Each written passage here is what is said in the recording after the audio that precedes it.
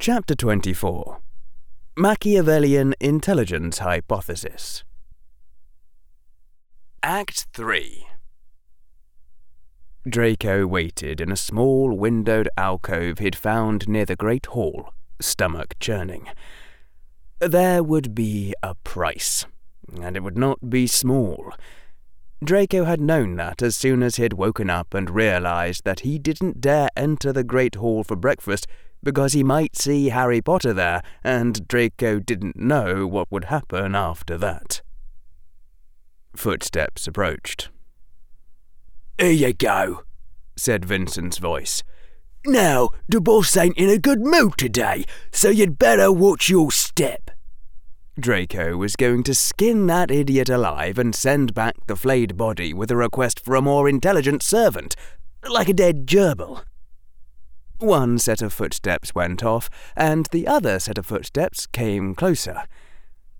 The churning in Draco's stomach got worse.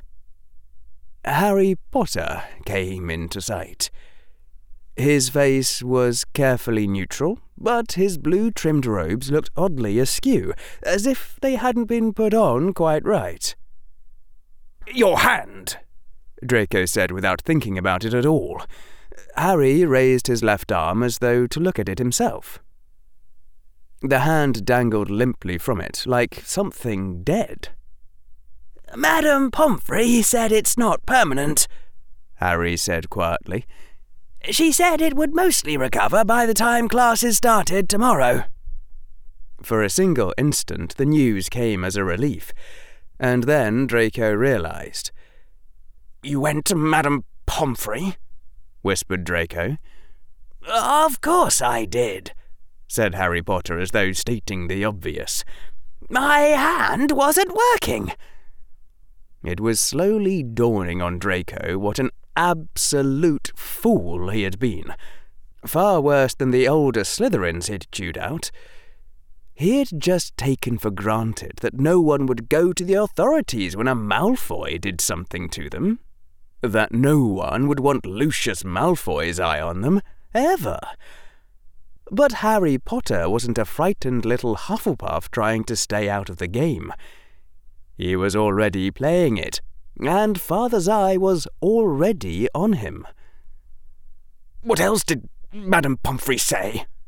said Draco, his heart in his throat. "Professor Flitwick said that the spell cast on my hand had been a dark torture hex and extremely serious business, and that refusing to say who did it was absolutely unacceptable." There was a long pause. "And then?" Draco said in a shaking voice. Harry Potter smiled slightly. "I apologized deeply, which made Professor Flitwick look very stern, and then I told Professor Flitwick that the whole thing was, indeed, extremely serious, secret, delicate business, and that I'd already informed the headmaster about the project."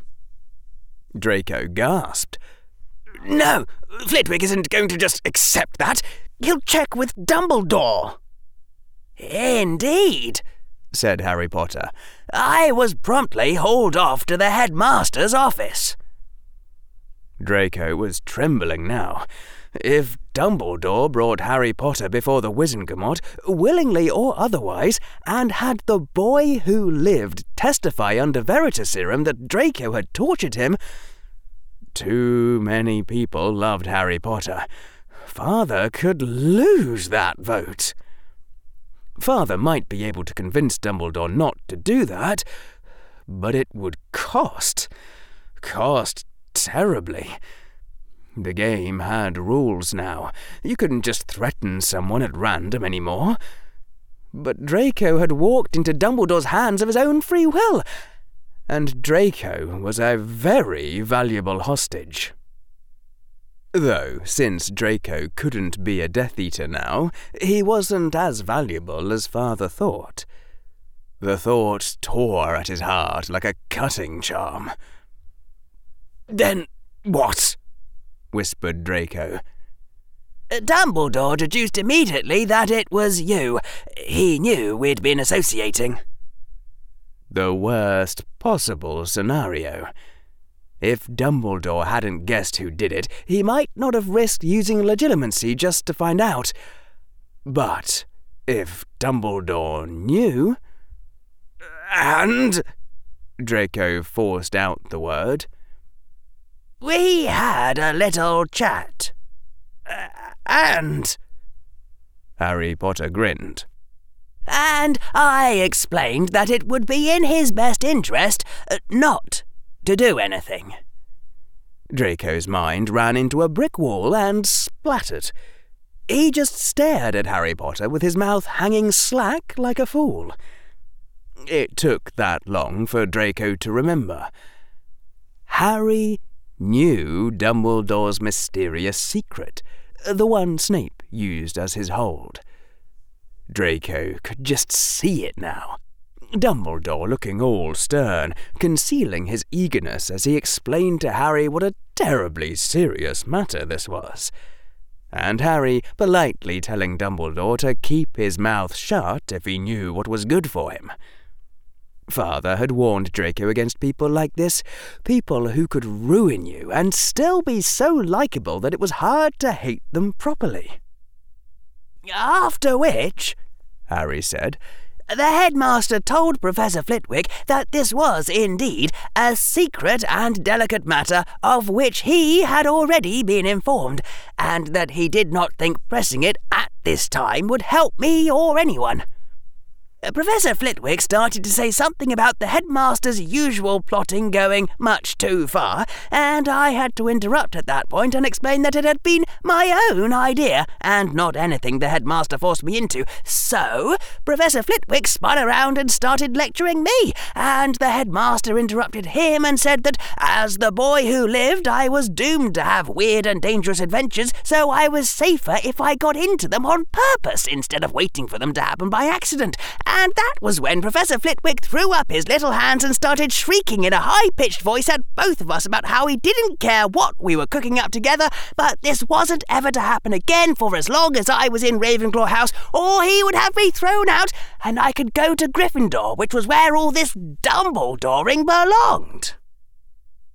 Harry was making it very hard for Draco to hate him. Anyway, Harry said, I didn't want to be thrown out of Ravenclaw, so I promised Professor Flitwick that nothing like this would happen again, and if it did, I would just tell him who did it. Harry's eyes should have been cold. They weren't. The voice should have made it a deadly threat. It wasn't. And Draco saw the question that should have been obvious, and it killed the mood in an instant. Why didn't you? Harry walked over to the window, into the small beam of sunlight shining into the alcove, and turned his head outward, toward the green grounds of Hogwarts. The brightness shone on him, on his robes, on his face. Why didn't I? Harry said, his voice caught. I guess because I just couldn't get angry at you. I knew I'd hurt you first. I won't even call it fair because what I did to you was worse than what you did to me. It was like running into another brick wall. Harry could have been speaking archaic Greek for all Draco understood him then. Draco's mind scrabbled for patterns that came up flat blank. The statement was a concession that hadn't been in Harry's best interests. It wasn't even what Harry should say to make Draco a more loyal servant now that Harry had power over him. For that, Harry should be emphasizing how kindly he'd been, not how much he'd hurt Draco. Even so, Harry said, and now his voice was lower, almost a whisper. Please, don't do that again, Draco. It hurt, and I'm not sure I could forgive you a second time. I'm not sure I'd be able to want to. Draco just didn't get it. Was Harry trying to be friends with him? There was no way Harry Potter could be dumb enough to believe that was still possible after what he had done. You could be someone's friend and ally, like Draco had tried to do with Harry, or you could destroy their life and leave them no other options. Not both. But then Draco didn't understand what else Harry could be trying. And a strange thought came to Draco then, something Harry had kept talking about yesterday. And the thought was, test it. "You're awakened as a scientist now," Harry had said, "and even if you never learn to use your power, you'll always be looking for ways to test your beliefs." Those ominous words, spoken in gasps of agony, had kept running through Draco's mind. If Harry was pretending to be the repentant friend who had accidentally hurt someone... "You planned what you did to me," Draco said, managing to put a note of accusation in his voice. "You didn't do it because you got angry. You did it because you wanted to." "Fool," Harry Potter would say. "Of course I planned it, and now you're mine." Harry turned back toward Draco. "What happened yesterday wasn't the plan," Harry said, his voice seeming stuck in his throat. "The plan was that I would teach you why you were always better off knowing the truth, and then we would try together to discover the truth about blood, and whatever the answer was, we would accept it. Yesterday, I rushed things." "Always better off knowing the truth," Draco said coldly. "Like you did me a favour." Harry nodded, blowing Draco's mind completely, and said, "What if Lucius comes up with the same idea I did, that the problem is stronger wizards having fewer children? He might start a program to pay the strongest purebloods to have more children. In fact, if blood purism were right, that's just what Lucius should be doing.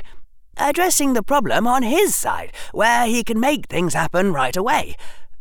Right now, Draco, you're the only friend Lucius has who would try to stop him from wasting the effort, because you're the only one who knows the real truth and can predict the real results." The thought came to Draco that Harry Potter had been raised in a place so strange that he was now effectively a magical creature rather than a wizard. Draco simply couldn't guess what Harry would say or do next. "Why?" Draco said, putting pain and betrayal into his voice wasn't hard at all. "Why did you do this to me? What was your plan?" "Well," Harry said, "you're Lucius's heir, and, believe it or not, Dumbledore thinks I belong to him. So we could grow up and fight their battles with each other. Or we could do something else." Slowly, Draco's mind wrapped around this. "You want to provoke a fight to the finish between them, then seize power after they're both exhausted?" Draco felt cold dread in his chest. He would have to try and stop that, no matter the cost to himself. But Harry shook his head. "Stars above, no." "No? You wouldn't go along with that, and neither would I," said Harry. "This is our world. We don't want to break it. But imagine, say, Lucius thought the conspiracy was your tool, and you were on his side. Dumbledore thought the conspiracy was my tool, and I was on his side. Lucius thought that you'd turned me, and Dumbledore believed the conspiracy was mine. Dumbledore thought that I'd turned you, and Lucius believed the conspiracy was yours. And so they both helped us out, but only in ways that the other one wouldn't notice." Draco didn't have to fake being speechless. Father had once taken him to see a play called The Tragedy of Light, about this incredibly clever Slytherin named Light, who'd set out to purify the world of evil using an ancient ring that could kill anyone whose name and face he knew, and who'd been opposed by another incredibly clever Slytherin, a villain named Lawleet, who'd worn a disguise to conceal his true face. And Draco had shouted and cheered at all the right parts, especially in the middle. And then the play had ended sadly, and Draco had been hugely disappointed, and Father had gently pointed out that the word tragedy was right there in the title. Afterward, Father had asked Draco if he understood why they had gone to see this play. Draco had said it was to teach him to be as cunning as Light and Lawleet when he grew up. Father had said that Draco couldn't possibly be more wrong, and pointed out that while Lawleet had cleverly concealed his face, there had been no good reason for him to tell Light his name. Father had then gone on to demolish almost every part of the play, while Draco listened with his eyes growing wider and wider. And Father had finished by saying that plays like this were always unrealistic, because if the playwright had known what someone actually as smart as Light would actually do, the playwright would have tried to take over the world himself, instead of just writing plays about it. That was when Father had told Draco about the rule of 3, which was that any plot which required more than 3 different things to happen would never work in real life. Father had further explained that since only a fool would attempt a plot that was as complicated as possible, the real limit was 2. Draco couldn't even find words to describe the sheer, gargantuan unworkability of Harry's master plan. But it was just the sort of mistake you'd make if you didn't have any mentors and thought you were clever and had learned about plotting by watching plays. "So," said Harry, "what do you think of the plan?" "It's clever," Draco said slowly. Shouting "brilliant" and gasping in awe would have looked too suspicious. "Harry, can I ask a question?" "Sure," said Harry. "Why did you buy Granger an expensive pouch?" "To show no hard feelings," said Harry at once. "Though I expect she'd also feel awkward if she refuses any small requests I make over the next couple of months." And that was when Draco realized that Harry actually was trying to be his friend. Harry's move against Granger had been smart, maybe even brilliant. Make your enemy not suspect you, and put them into your debt in a friendly way so that you could maneuver them into position just by asking them. Draco couldn't have gotten away with that. His target would have been too suspicious. But the boy who lived could.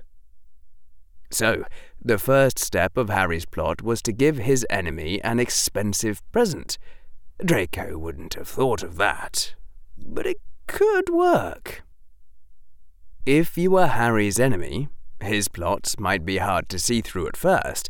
They might even be stupid. But his reasoning would make sense. Once you understood it, you would comprehend that he was trying to hurt you. The way Harry was acting toward Draco right now did not make sense. Because if you were Harry's friend, then he tried to be friends with you in the alien, incomprehensible way that he had been raised by Muggles to do, even if it meant destroying your entire life.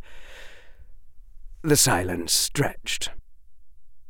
"I know that I've abused our friendship terribly," Harry said finally, "but please realize, Draco, that in the end, I'd just wanted the 2 of us to find the truth together. Is that something you can forgive?" A fork with 2 paths, but with only one path easy to go back on later if Draco changed his mind. I guess I can understand what you were trying to do, Draco lied. So, yes. Harry's eyes lit up. I'm glad to hear that, Draco, he said softly. The two students stood in that alcove, Harry still dipped in the lone sunbeam, Draco in shadow. And Draco realized, with a note of horror and despair, that although it was a terrifying fate indeed to be Harry's friend, Harry now had so many different avenues for threatening Draco that being his enemy would be even worse. Probably. Maybe. Well, he could always switch to being enemies later. He was doomed. So, Draco said, now what? We study again. Next Saturday? It better not go like the last one. Oh, don't worry, it won't, said Harry. A few more Saturdays like that and you'd be ahead of me. Harry laughed. Draco didn't. Oh, and before you go, Harry said, and grinned sheepishly, I know this is a bad time, but I wanted to ask you for advice about something, actually. Okay, Draco said, still a bit distracted by that last statement. Harry's eyes grew intent. Buying that pouch for Granger used up most of the gold I managed to steal from my Gringotts vault. What?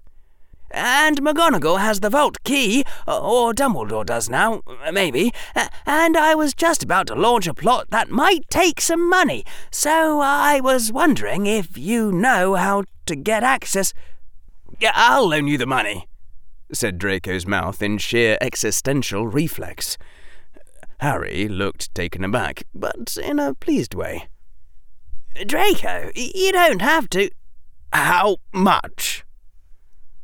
Harry named the amount, and Draco couldn't quite keep the shock from showing on his face. That was almost all the spending money Father had given Draco to last out the whole year. Draco would be left with just a few galleons. Then Draco mentally kicked himself. All he had to do was write Father and explain that the money was gone because he had managed to loan it to Harry Potter, and Father would send him a special congratulatory note written in golden ink, a giant chocolate frog that would take 2 weeks to eat, and 10 times as many galleons just in case Harry Potter needed another loan. It's way too much, isn't it? Said Harry. I'm sorry, I shouldn't have asked. Excuse me, I am a Malfoy, you know, said Draco. I was just surprised you wanted that much. Don't worry, Harry Potter said cheerfully. It's nothing that threatens your family's interests, just me being evil. Draco nodded. No problem, then. You want to go get it right now? Sure, said Harry.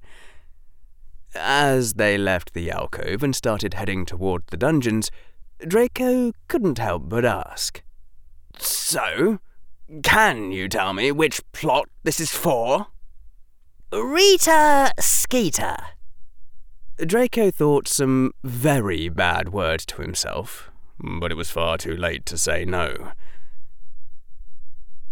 By the time they'd reached the dungeons, Draco had started pulling together his thoughts again. He was having trouble hating Harry Potter. Harry had been trying to be friendly. He was just insane, and that wasn't going to stop Draco's revenge or even slow it down. So, Draco said after looking around to make certain no one was nearby. Their voices would both be blurred, of course, but it never hurt to be extra sure. I've been thinking, when we bring new recruits into the conspiracy, they're going to have to think we're equals. Otherwise, it would only take one of them to blow the plot to Father. You already worked that out, right? Naturally, said Harry. Will we be equals? Said Draco. I'm afraid not, Harry said. It was clear that he was trying to sound gentle, and also clear that he was trying to suppress a good deal of condescension and not quite succeeding. I'm sorry, Draco, but you don't even know what the word Bayesian in Bayesian conspiracy means right now. You're going to have to study for months before we can take anyone else in, just so you can put up a good front. Because I don't know enough science, Draco said, carefully keeping his voice neutral. Harry shook his head at that. The problem isn't that you're ignorant of specific science things like deoxyribonucleic acid. That wouldn't stop you from being my equal. The problem is that you aren't trained in the methods of rationality, the deeper, secret knowledge behind how all those discoveries got made in the first place. I'll try to teach you those, but they're a lot harder to learn. Think of what we did yesterday, Draco. Yes, you did some of the work, but I was the only one in control. You answered some of the questions. I asked all of them. You helped push. I did the steering by myself. And without the methods of rationality, Draco, you can't possibly steer the conspiracy where it needs to go. I see, said Draco, voice sounding disappointed. Harry's voice tried to gentle itself up even more. I'll try to respect your expertise, Draco, about things like people stuff. But you need to respect my expertise too. And there's just no way you could be my equal when it comes to steering the conspiracy. You've only been a scientist for one day. You know one secret about deoxyribonucleic acid, and you aren't trained in any of the methods of rationality. I understand, said Draco. And he did.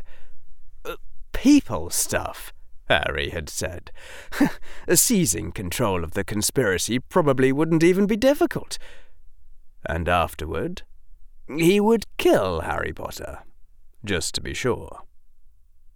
The memory rose up in Draco of how sick inside it had felt last night, knowing Harry was screaming. Draco thought some bad words. Fine. He wouldn't kill Harry. Harry had been raised by muggles. It wasn't his fault he was insane. Instead, Harry would live on, just so that Draco could tell him that it had all been for Harry's own good, really. He ought to be grateful. And with a sudden twitch of surprised pleasure, Draco realized that it actually was for Harry's own good. If Harry tried to carry out his plan of playing Dumbledore and Father for Fools, he would die. That made it perfect. Draco would take all of Harry's dreams away from him, just as Harry had done to him. Draco would tell Harry that it had been for his own good, and it would be absolutely true. Draco would wield the conspiracy and the power of science to purify the wizarding world, and Father would be as proud of him as if he had been a Death Eater. Harry Potter's evil plots would be foiled, and the forces of right would prevail. The perfect revenge. Unless... Just pretend to be pretending to be a scientist, Harry had told him. Draco didn't have words to describe exactly what was wrong with Harry's mind, since Draco had never heard the term depth of recursion, but he could guess what sort of plots it implied. Unless all that was exactly what Harry wanted Draco to do as part of some even larger plot which Draco would play right into by trying to foil this one, Harry might even know that his plan was unworkable. It might have no purpose except luring Draco to thwart it. No, that way lay madness. There had to be a limit. The Dark Lord himself hadn't been that twisty. That sort of thing didn't happen in real life, only in Father's silly bedtime stories about foolish gargoyles who always ended up furthering the hero's plans every time they tried to stop him. And, beside Draco, Harry walked along with a smile on his face, thinking about the evolutionary origins of human intelligence. In the beginning, before people had quite understood how evolution worked, they'd gone around thinking crazy ideas like human intelligence evolved so that we could invent better tools. The reason why this was crazy was that only one person in the tribe had to invent a tool, and then everyone else would use it, and it would spread to other tribes and still be used by their descendants 100 years later. That was great from the perspective of scientific progress, but in evolutionary terms it meant that the person who invented something didn't have much of a fitness advantage, didn't have all that many more children than everyone else. Only relative fitness advantages could increase the relative frequency of a gene in the population and drive some lonely mutation to the point where it was universal and everyone had it. And brilliant inventions just weren't common enough to provide the sort of consistent selection pressure it took to promote a mutation. It was a natural guess, if you looked at humans with their guns and tanks and nuclear weapons and compared them to chimpanzees, that the intelligence was there to make the technology. A natural guess, but wrong. Before people had quite understood how evolution worked, they'd gone around thinking crazy ideas like the climate changed and tribes had to migrate and people had to become smarter in order to solve all the novel problems. But human beings had 4 times the brain size of a chimpanzee.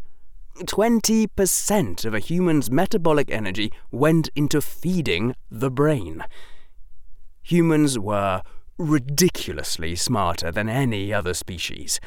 That sort of thing didn't happen because the environment stepped up the difficulty of its problems a little. Then the organisms would just get a little smarter to solve them. Ending up with a gigantic outsized brain must have taken some sort of runaway evolutionary process, something that would push and push without limits. And today's scientists had a pretty good guess at what that runaway evolutionary process had been. Harry had once read a famous book called Chimpanzee Politics. The book had described how an adult chimpanzee named Loot had confronted the aging alpha Jeroen with the help of a young, recently matured chimpanzee named Nicky. Nicky had not intervened directly in the fights between Loot and Jeroen, but had prevented Jeroen's other supporters in the tribe from coming to his aid, distracting them whenever a confrontation developed between Loot and Jeroen. And in time, Loot had won and become the new alpha, with Nicky as the second most powerful. Though it hadn't taken very long after that for Nicky to form an alliance with the defeated Jeroen, overthrow Loot, and become the new alpha. It really made you appreciate what millions of years of hominids trying to outwit each other, an evolutionary arms race without limit, had led to in the way of increased mental capacity. 'Cause, a human would have totally seen that one coming. And beside Harry, Draco walked along, suppressing his smile as he thought about his revenge. Someday, maybe in years, but someday, Harry Potter would learn just what it meant to underestimate a Malfoy. Draco had awakened as a scientist in a single day. Harry had said that wasn't supposed to happen for months. But of course, if you were a Malfoy, you would be a more powerful scientist than anyone who wasn't. So, Draco would learn all of Harry Potter's methods of rationality. And when the time was ripe,